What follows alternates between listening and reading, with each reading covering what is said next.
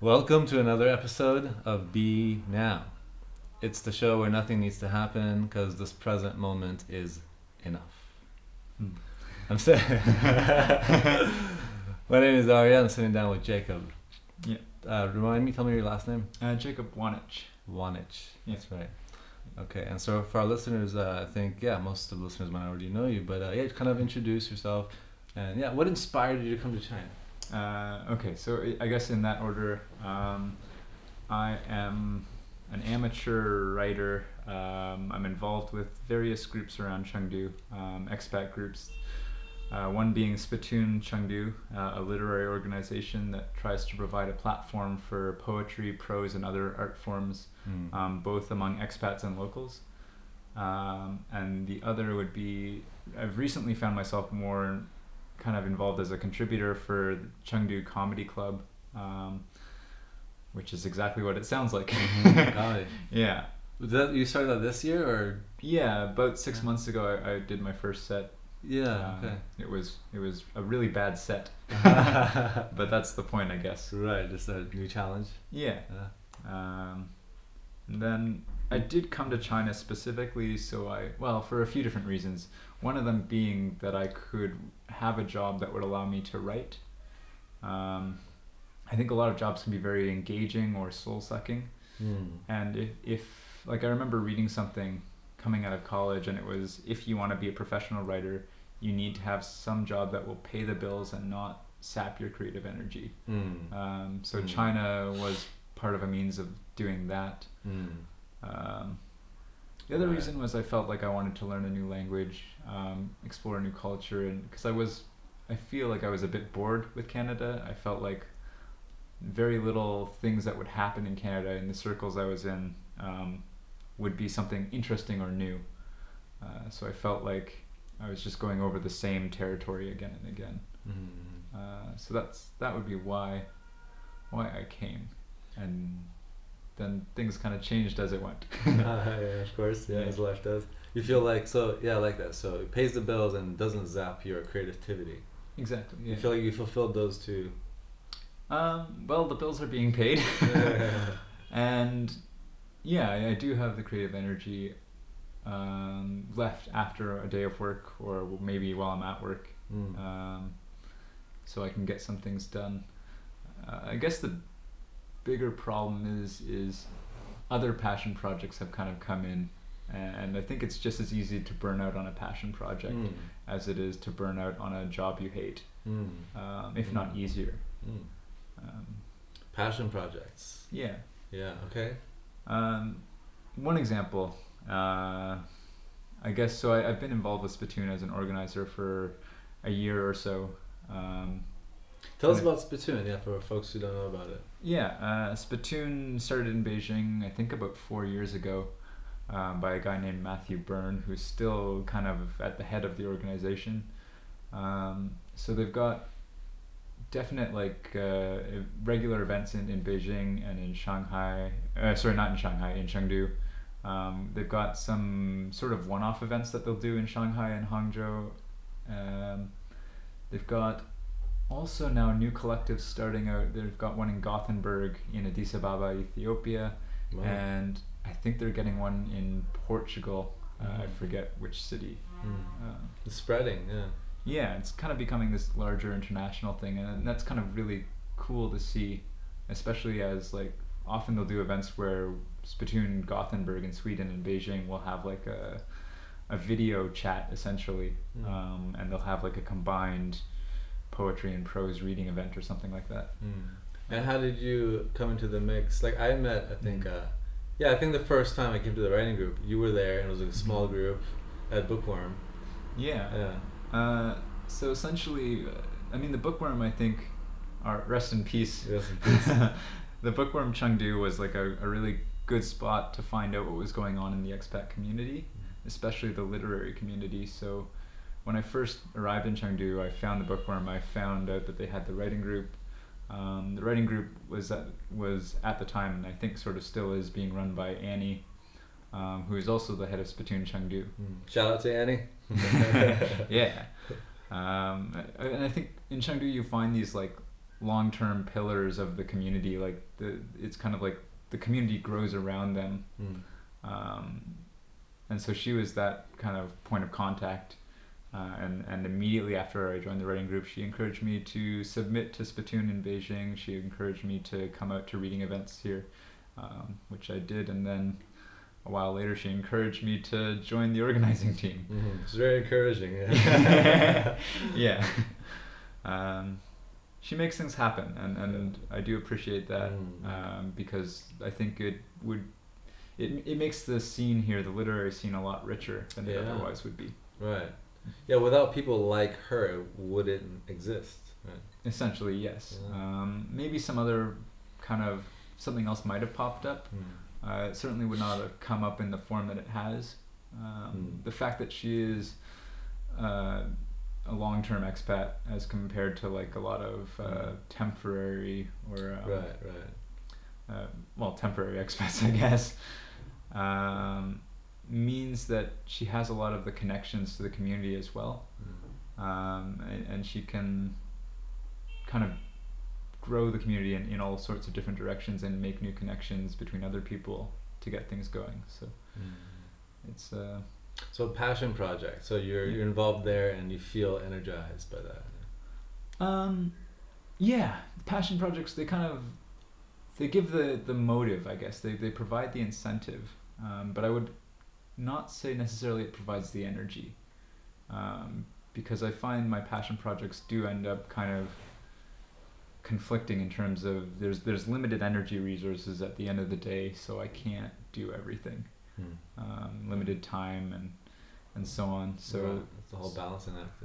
Yeah, and if anyone is like me and loves kind of jumping on board to all these cool ideas and awesome things that are happening, you have to be very careful to keep, I guess, what's important to you as a priority, and so I've had to do that. I'm still involved with Spittoon, and I'm still happy to help out whenever is required. But like I've recently stepped down from being a formal organizer, so now I'm mainly involved in design work. I'll contribute as regularly as I can, and if they want help, I'm always happy to help them.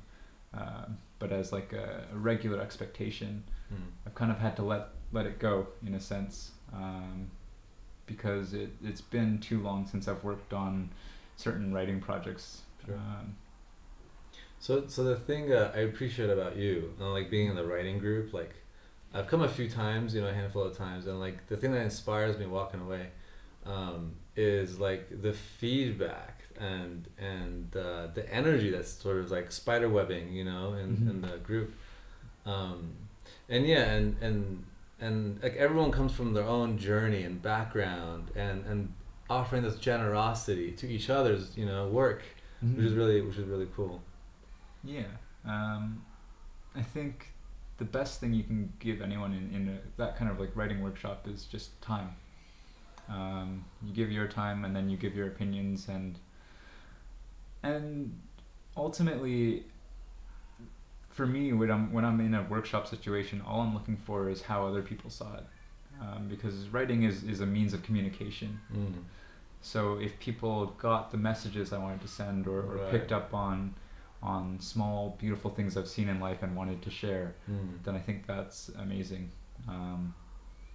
And then if I've kind of made some mistakes or have been unclear or sloppy with some of the ways I've done that, it's also good to hear, because it's a way of clearing things up. So how long has writing been a part of your life? Because something I'm interested in is like your bigger journey, like in life, and maybe also in China. And how has writing been instrumental in the process? Like, can you speak to that? I would say as a child, I've always had more books than friends. My dad always said a book can be your best friend. He doesn't argue, it just listens. Well, I don't value not arguing in friends per se. But what the book can do is it can allow me to get inside someone else's head and inside someone's imagination. When I was a child, I played all sorts of like imaginary realm games with my siblings. We would just be running around the house talking about all these things that if an outsider were to look in on, they'd be like, those are all made up.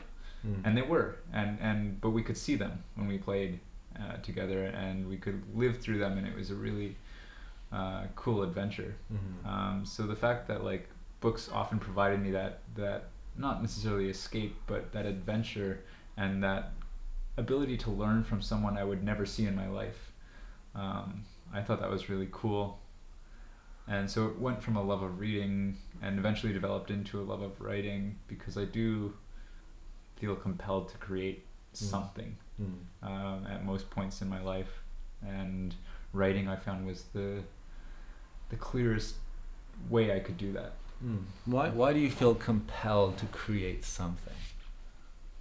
I don't know. I've just kind of gotten used to having it there, or there I guess inside, just kind of wanting to come out, and I usually don't know it. I don't know what form it wants to take when it does. I listen to I'm gonna kick myself. I'm the worst at remembering names. Okay. The author of Eat, Pray, Love.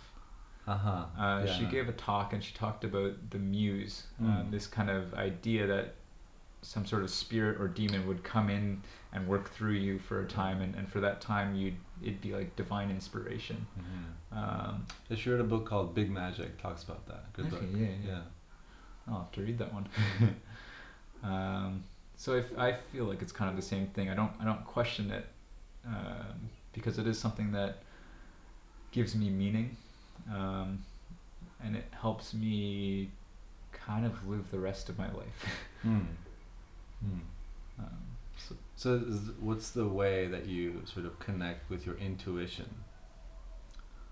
Can you give me an example?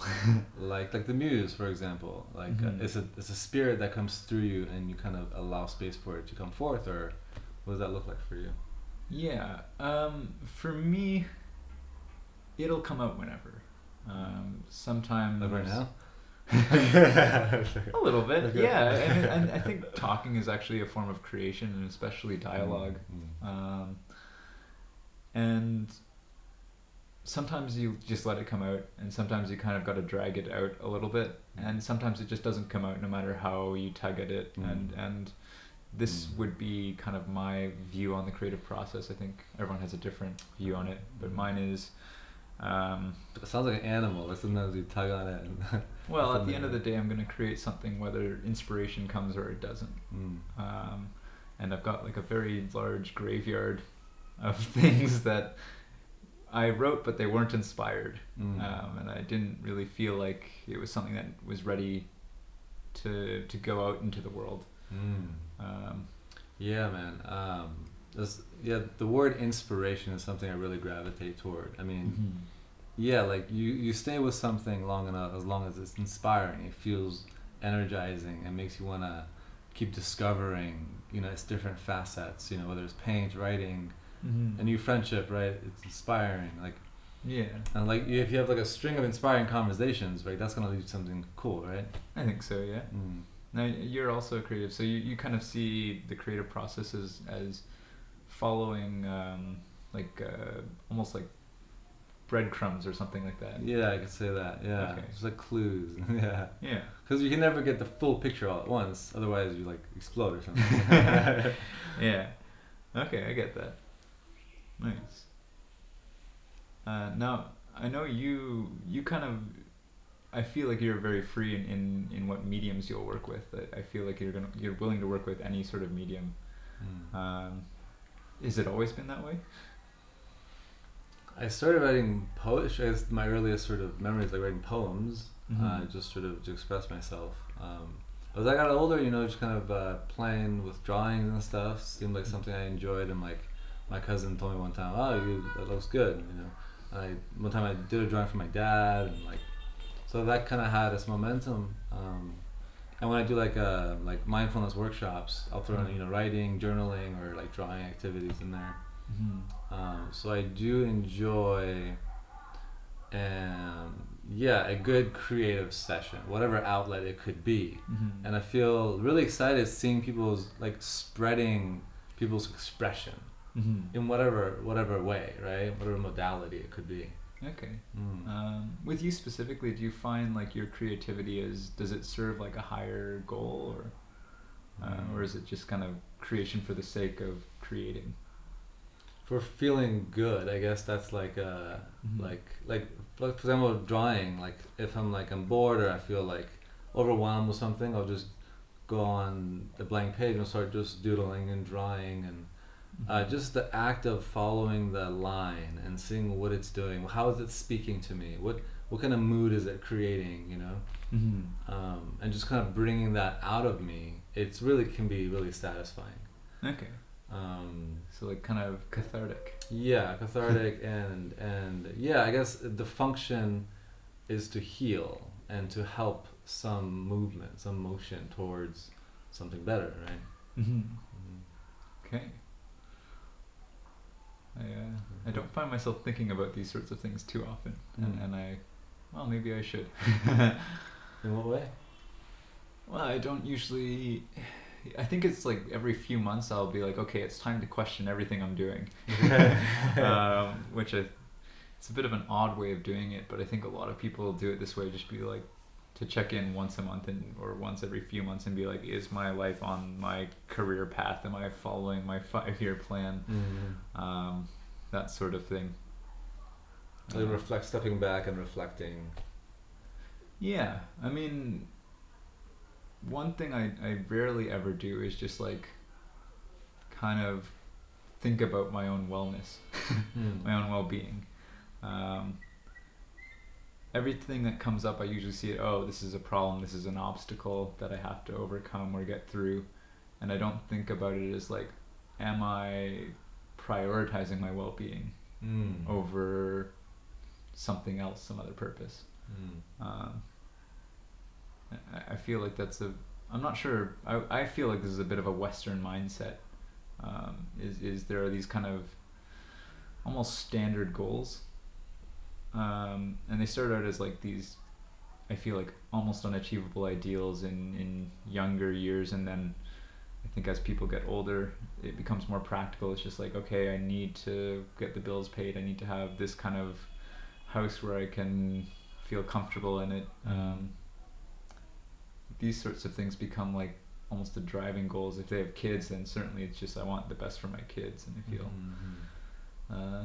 just the basic needs. Yeah. Even with kids, it always feels like there's an external motive behind it. It's like, I want to see my kid do well, rather than I want to do well, and by doing well show my child how also to do well and be well. Like setting the example for wellness, for well-being, if that's the priority. Well, I think it should be high on the list anyway. I mean, there may be something to be said for kind of these obsessive, starving artists. And I think some of them actually, the ones who will stay up all night smoking and drinking to put something out, and I don't think that's actually a good way of generally creating. I wouldn't recommend it. I mean, I think Hemingway has an image of having been this kind of creative, but in fact he was very rigorous about his health so that he could write. Not to speak to other parts of his life. But the idea of mental health and the creative process, I think supporting each other. I feel like there's a lot of specifically in the artist community, stigma or at least stereotypes regarding like artists as being these mentally troubled people. And I mean, there is something to be said about people saying, oh, like art comes from suffering, like really good art comes from suffering, and there are a lot of examples of that. And like music tied to like drug abuse, for example, like the Red Hot Chili Peppers, in one of their, I've seen this often on the internet, I'm not sure if it's actually true, but during one of the budgets for one of their albums, they had $10,000 for cocaine. And I think again, not something I've researched and looked into, but I'm sure I've heard they're like clean now. But everyone's like, oh, the music isn't as good because they're not on drugs anymore, and this kind of attitude towards artists as being disposable, but their art is something that's more important. I feel like it's a troubling sort of way of viewing artists, because ultimately, of course, I would love to be successful as an artist. I would also love to have like a pretty comfortable life if I can. Right. Yeah, there's a balance there again. Mm-hmm. Yeah. So what does it mean to be successful? I think that's like like that, how we define growth, how we define success. Like for example, being in China, there's this obsession with growth, economic growth. Yeah. You mean like as a country or yeah, as a country. Okay, yeah. And then people's beliefs sort of line up with that, and kind of open a can of worms here. Well, that gets political. Yeah. And not that that's a problem, I don't think. I mean, it's not a good or bad thing. It's just, there is a place for economic growth. That's kind of, how... Of course. Yeah. And generally speaking, economic growth is a good thing. However, politics, as it ties to economics, tends to be amoral, in my opinion. It tends to be without any moral code. The one thing that you will never see in economics is the part where they trade off like the cost of making something with the cost of morality. Because morality does have a cost in an economic system. Whether it's immoral or moral, every action will, every major action in the economy will have some sort of monetary cost. And I'd like to hope that good moral decisions come with good economic outcomes.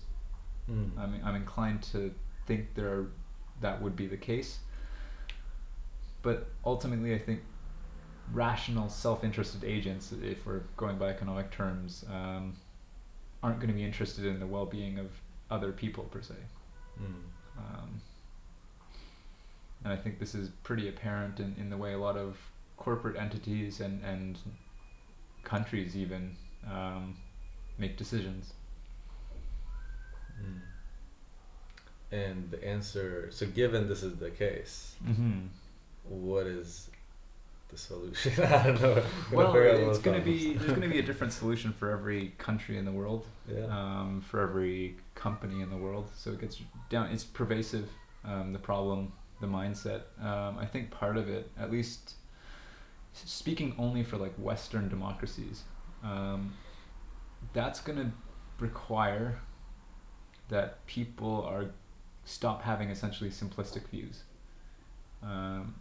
People need to research and question their views, and learn to most voting platforms are kind of like a bundle, and usually in this bundle you hate this bit and you love the rest of it, and so you're going to vote for this guy.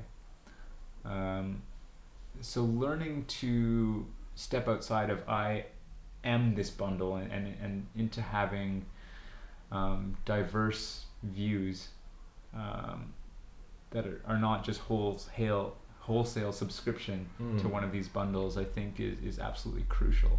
Right.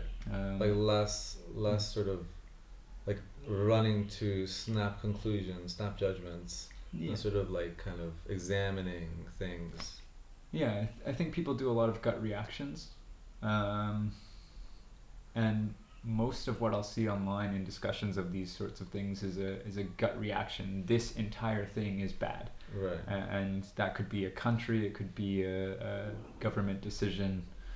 And I think if your political view on a matter can be expressed with like a meme, like one picture and one slogan, it's too simplistic. Right. And it's going to be problematic because the way that people break up voting parties. So like, I was watching this free lecture series by a Yale professor, Dr. Shapiro, and it's about power in the contemporary world. One of the things he kind of talks about with the rise of the right is that they get people to vote against their economic interests. So by creating, in a sense, this identity that's simplistic, and it makes an us versus them scenario, people who economically would benefit from the other party's policies will vote against them because they see it as protecting their national identity, as protecting their culture. When in fact, I think the policies have nothing in them for these people, but they vote against their interests because they're able to create this false dichotomy of us and them in these countries that are built on immigrants and immigration. You know? Yeah, the us versus them thing Yeah. can be avoided. So for the interest of time, for the interest of time, because of WeChat, let's it caps at 30 minutes. Sure. Yeah. So before we close out, I want to ask you a question. What was the last thing you celebrated? The last thing I celebrated.